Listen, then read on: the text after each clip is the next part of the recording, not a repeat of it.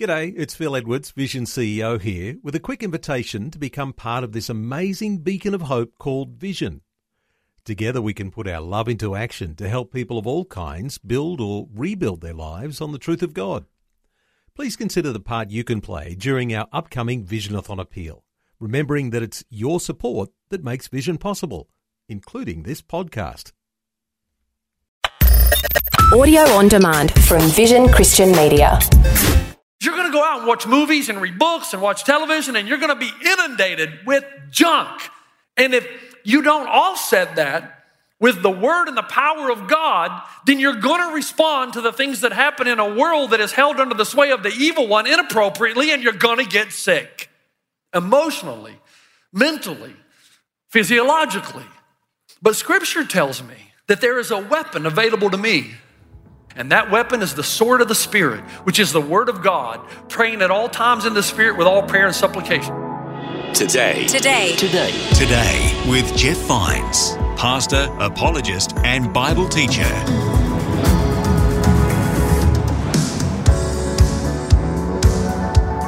Hello and welcome to Today with Jeff Vines. My name is Bill, and we're partway through a message from Pastor Jeff as he tackles some big issues: depression, mental illness, and suicide rates. But he's talking about these topics from the angle of how to defeat hopelessness. You can catch the whole message wherever you listen to podcasts. Just search for Today with Jeff Vines.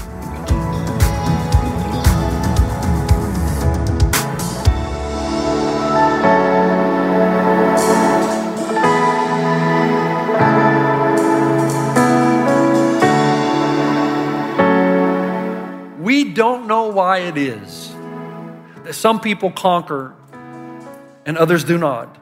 Moreover, we don't understand which comes first, the chicken or the egg. Did poor responses to emotional experience alter our brain chemistry? Or did brain chemistry alter our ability to respond to emotional experiences? We don't know. What we do know with certainty is there is no longer any doubt that what and how you think affects your emotional and physical state. Now, this is why, you've heard me say, just because there are things I don't know with certainty doesn't change the things I do know with certainty. And that's what Christians have been trying to say over the centuries. That we Christ followers believe that you can win the battle over suicide, that you can defeat the worst enemy the world has to offer, that you can live above your circumstances, that you can retrain yourself, that you can renew your minds to the degree that the Holy Spirit of God will give you the right word at the right time for victory. But the Bible tells you that if you're going to be able to do that, you're going to have to come to grips with reality. Now, that's strange using that word for Christians because the world accuses us of not being realists. But the Bible teaches something different. It says if you're going to be able to win the victory, you're going to have to come to some terms on some things. You're going to have to admit the reality of the world in which we live. 1 John 5:19, we know we are of God and the whole world lies under the sway of the evil one. The first thing you have to realize is there is a real battle for your mind on planet Earth. And one leads to life and vitality, and the other leads to death and disintegration. You can say, I don't believe in that supernatural stuff all you want to say it. But down deep inside, you know it's there. You know there is a sense of beyond, and you know there are things that happen in your life and the universe for which you have no other explanation other than the supernatural. And Jesus tries to tell you time and again, there is a battle going on for your mind. And if you go one way, the way the world goes, your soul, your emotions, your mental health will disintegrate. But if you go the other way, you will rise above, you will live above, and you will be victorious. The Apostle Paul, one of the greatest minds ever, said in Ephesians 6, we don't wrestle against flesh and blood, but against rulers, against authorities, against the cosmic powers over this darkness, present darkness, against the spiritual forces of evil in the heavenly places. Paul says, look, I can tell you all these things that you ought to be doing, but let me give it to you straight. There is one way of thinking that leads to life and another way of thinking that leads to death, and you're not strong enough to do it on your own. You're going to need the power of the presence of God in you to help you see clearly, to deal with your emotions clearly. in a holy and pure way if you ever hope to win the victory in this world. Because the world system in which you live is going to try to rob you. And by the way, folks, there's an imbalance of information coming at you. If you think you're going to spend 1 hour at church a week and suddenly you're going to be able to have good thoughts, proper emotions, you're kidding yourself. Because you're going to go out and watch movies and read books and watch television and you're going to be inundated with junk. And if you don't offset that with the word and the power of God, then you're going to respond to the things that happen in a world that is held under the sway of the evil one inappropriately, and you're going to get sick. Emotionally, mentally, physiologically. But Scripture tells me that there is a weapon available to me. And if you read Ephesians 6, you've got all these things about the wiles of the evil one, and you've got all these defense mechanisms. And then finally the Apostle Paul says, but hey, you've got a weapon too. And that weapon is the sword of the Spirit, which is the word of God, praying at all times in the Spirit with all prayer and supplication. Paul says, there are forces you cannot see. Don't put your hope in them. Don't follow the way of the world. Because you're going to arrive at what you thought would give you completion and satisfaction, and it's never big enough to fill the hole in your heart. You've got at that moment to speak the truth of God's word into your life, and it will give you victory. Let me give you an example of how this works. Okay, back in Astana, I'm sitting at the cafe the last night before I leave to come back here. My daughter, Sian, I got to walk her to work every day and then walk her home. And that was just precious father and daughter time. So I'm sitting at the cafe, and Sam Smith is playing over see, you guys don't think I know your music. And so I'm listening to Sam Smith. And suddenly, it's one of those sad ballads, and I'm working on this message. And it dawned on me that this is it. And I just started weeping. Now, when I say weeping, not, just tears. You know how your eyes, you don't want anybody to know, so your eyes are getting really watery. So you're trying to, but you're crying, inside you're crying. And I started thinking, man, I'm going to leave tomorrow, and I'm not going to see my daughter for a year. I'm not going to be able to encourage her and tell her that I love her and that she's beautiful and that she has what it takes to be successful in this world. I can't hold her when she gets lonely. She's in a country where no one speaks English. I know she's going to be lonely and she's going to want conversation. I can't encourage her when she's down and depressed. And I just began to weep that I couldn't be there. And then do you know what happened after about 30 seconds? Because I have spent time in my life seated on a couch, reading the Word of God, the Spirit of God fired the right word at the right time into my emotions to give me victory. And suddenly, I remembered what the Bible teaches. And it's that this daughter of mine does not belong to me. She's the daughter of the living God. And God can transcend any distance. And Scripture tells me that God can hold her better than I ever could. That He can speak to her more words of encouragement than I could ever dream. That He can brighten her spirits in a way that I could never even imagine. And suddenly, as I began to think about what God could do in my absence, the tears began to dry up. Suddenly, I was able to respond to my emotions and my depression by taking myself by the scruff of the neck and leading it to what is objectively true. You know, Oswald Chambers said that. He said, I love this, moods never go by praying. Don't you love that? You can pray all you want. Moods go by kicking. You got to take yourself by the scruff of the neck and shake ourselves. The curse with most of us is that we won't. Unless we train our emotions, they will lead us around by the nose. And we will be captives to every passing impulse or reaction. But once faith is trained to control the emotions and knows how to lean resolutely against weakness of character, another entryway of doubt is sealed shut forever. Much of our distress as Christians comes not because of sin, but because we are ignorant of the laws of our own nature. The more you do this, the stronger you become. The less you do this, the weaker you become.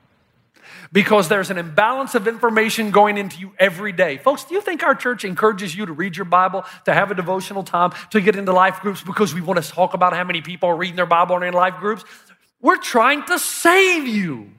Who would have thought that a devotional life can actually spare you from emotional tragedy, from the alteration of chemicals in your brain that leads to death and devastation? You say, well, Pastor Jeff, how can we win the battle over suicide then? One, by speaking the truth of God into the lies of this world on a regular basis. Remember, it's science that tells us negative thoughts produce negative physiological, emotional, and mental consequences. But the Bible comes along and says, don't be conformed to the world, be transformed by the renewing of your mind. Every day you've got to renew your mind. And you've got to get yourself thinking along the lines of Christ, the only hope in the world. The Apostle Paul told you in Colossians 3, he said, if you've been raised with Christ, seek the things that are above.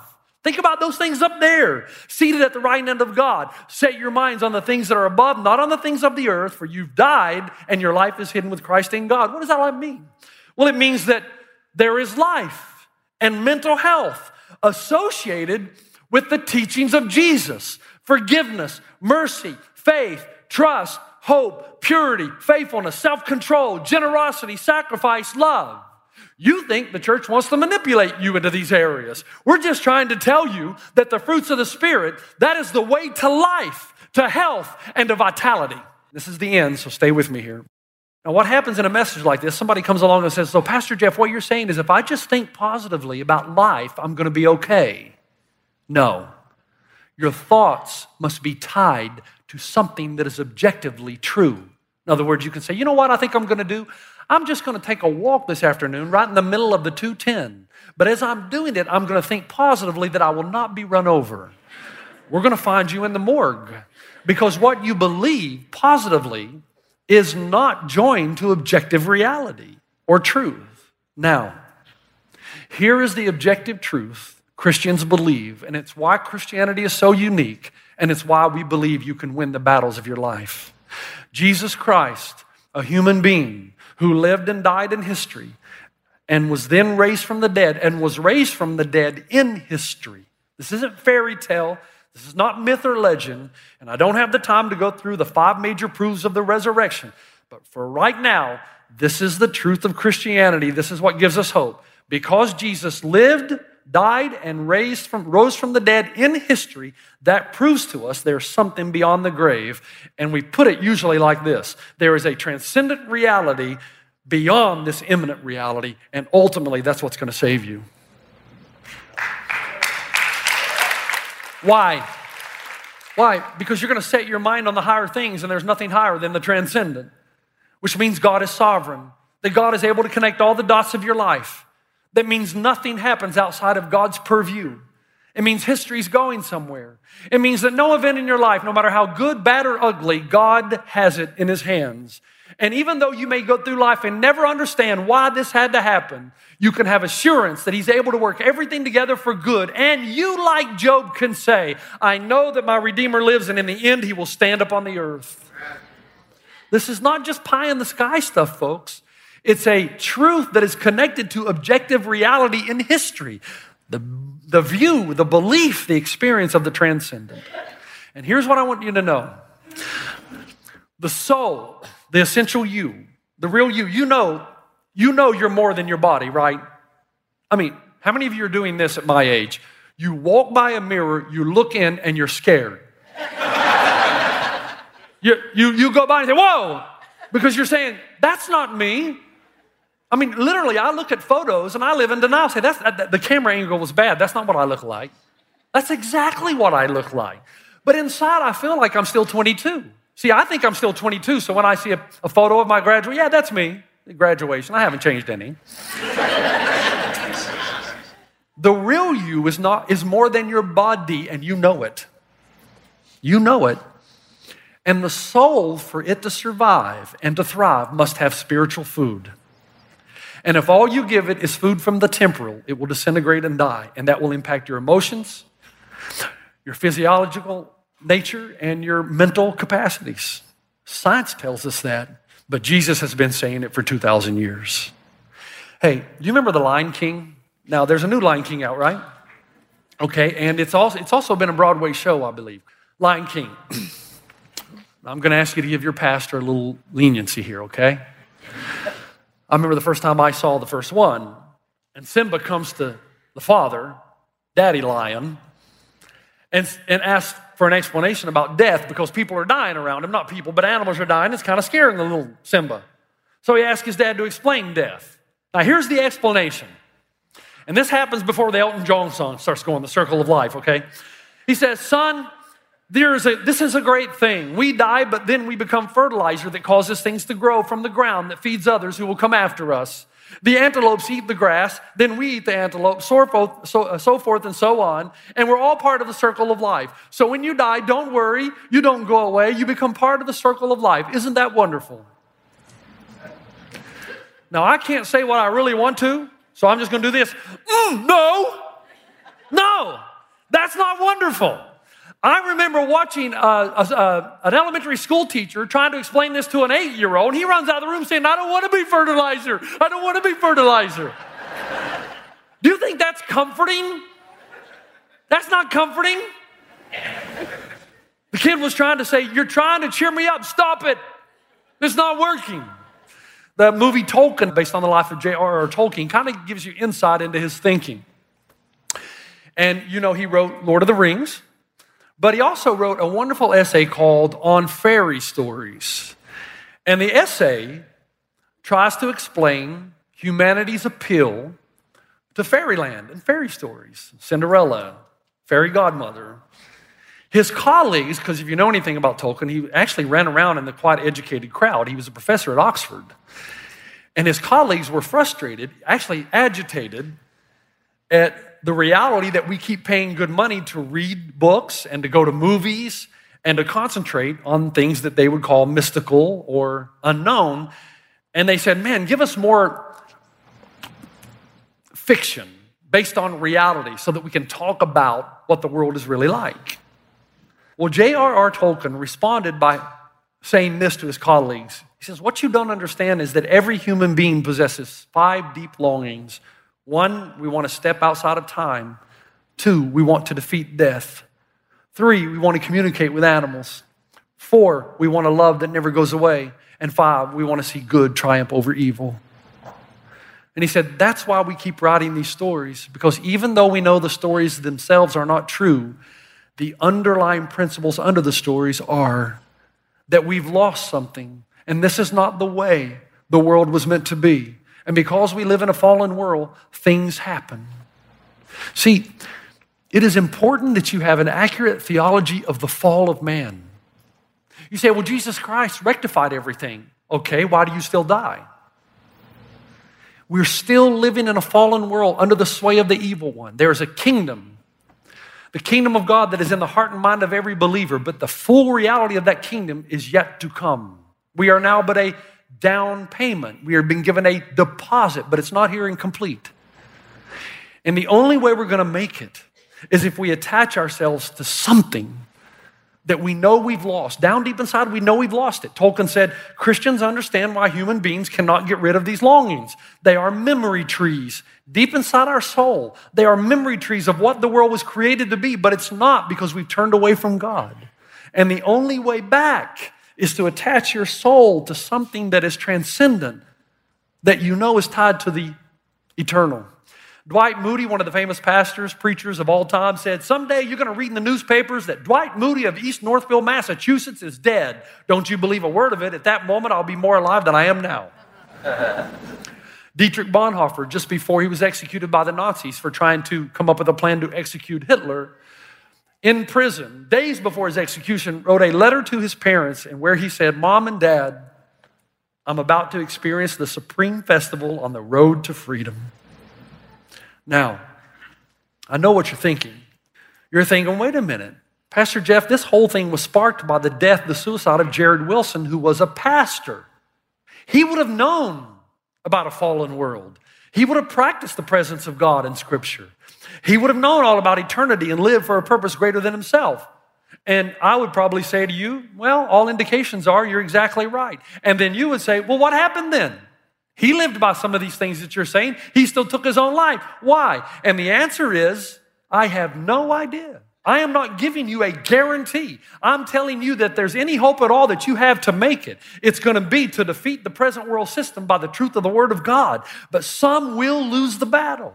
There are too many factors at play, too many unknowns. I don't know his life. I don't know his struggles. I don't know what he dealt with, but I do know this. He's now with Jesus. That's going to make some of you uncomfortable. You're going to say, well, how do you know that? The same reason I know that those of you who are in Christ Jesus, if you die tonight, you're also going to be with Jesus. And you're going to say, some of you, not all of you, but wait a minute, his last act was murder. How can he go to heaven?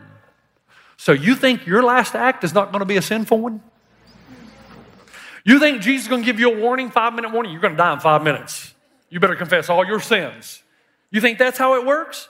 Can I talk to you about the bitterness in your heart and the anger and the jealousy and the malice and the strife? So you think you can go to heaven with that, but you can't commit suicide. We don't know why one does and why one doesn't, but we do know this. The grace and mercy of Jesus Christ covers past, present, future sin.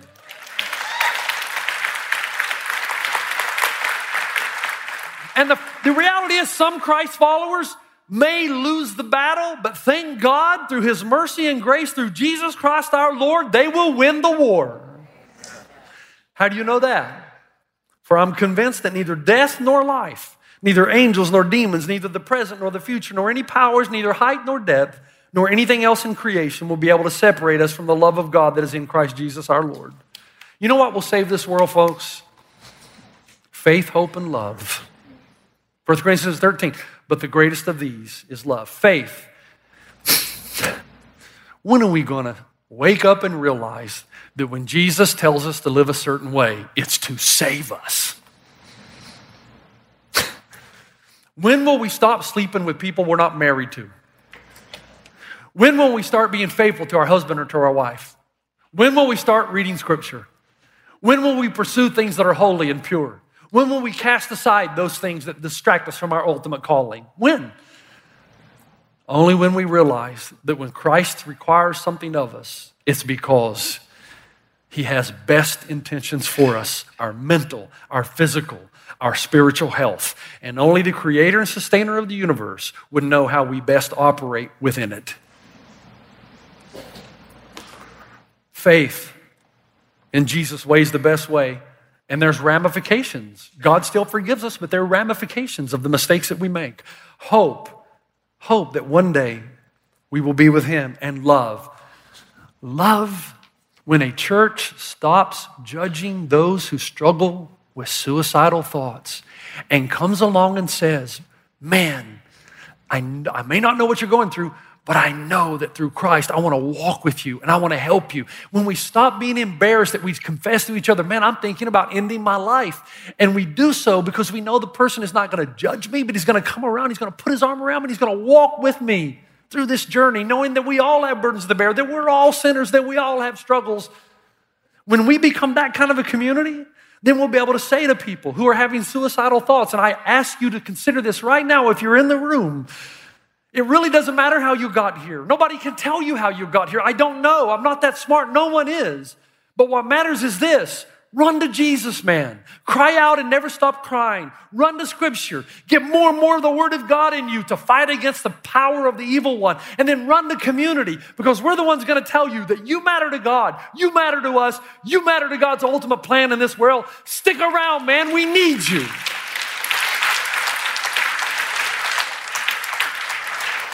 Father, I pray in Christ's name that through the power of the Word, we would overcome so much of what the evil one throws our way. We know this is a fallen world. It's held under the sway of the evil one.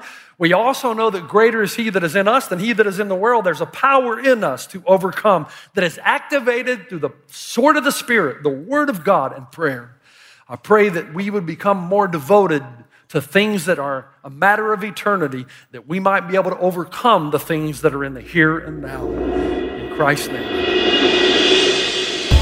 You've been listening to Today with Jeff Vines. Next time, we'll bring you a new message from Pastor Jeff.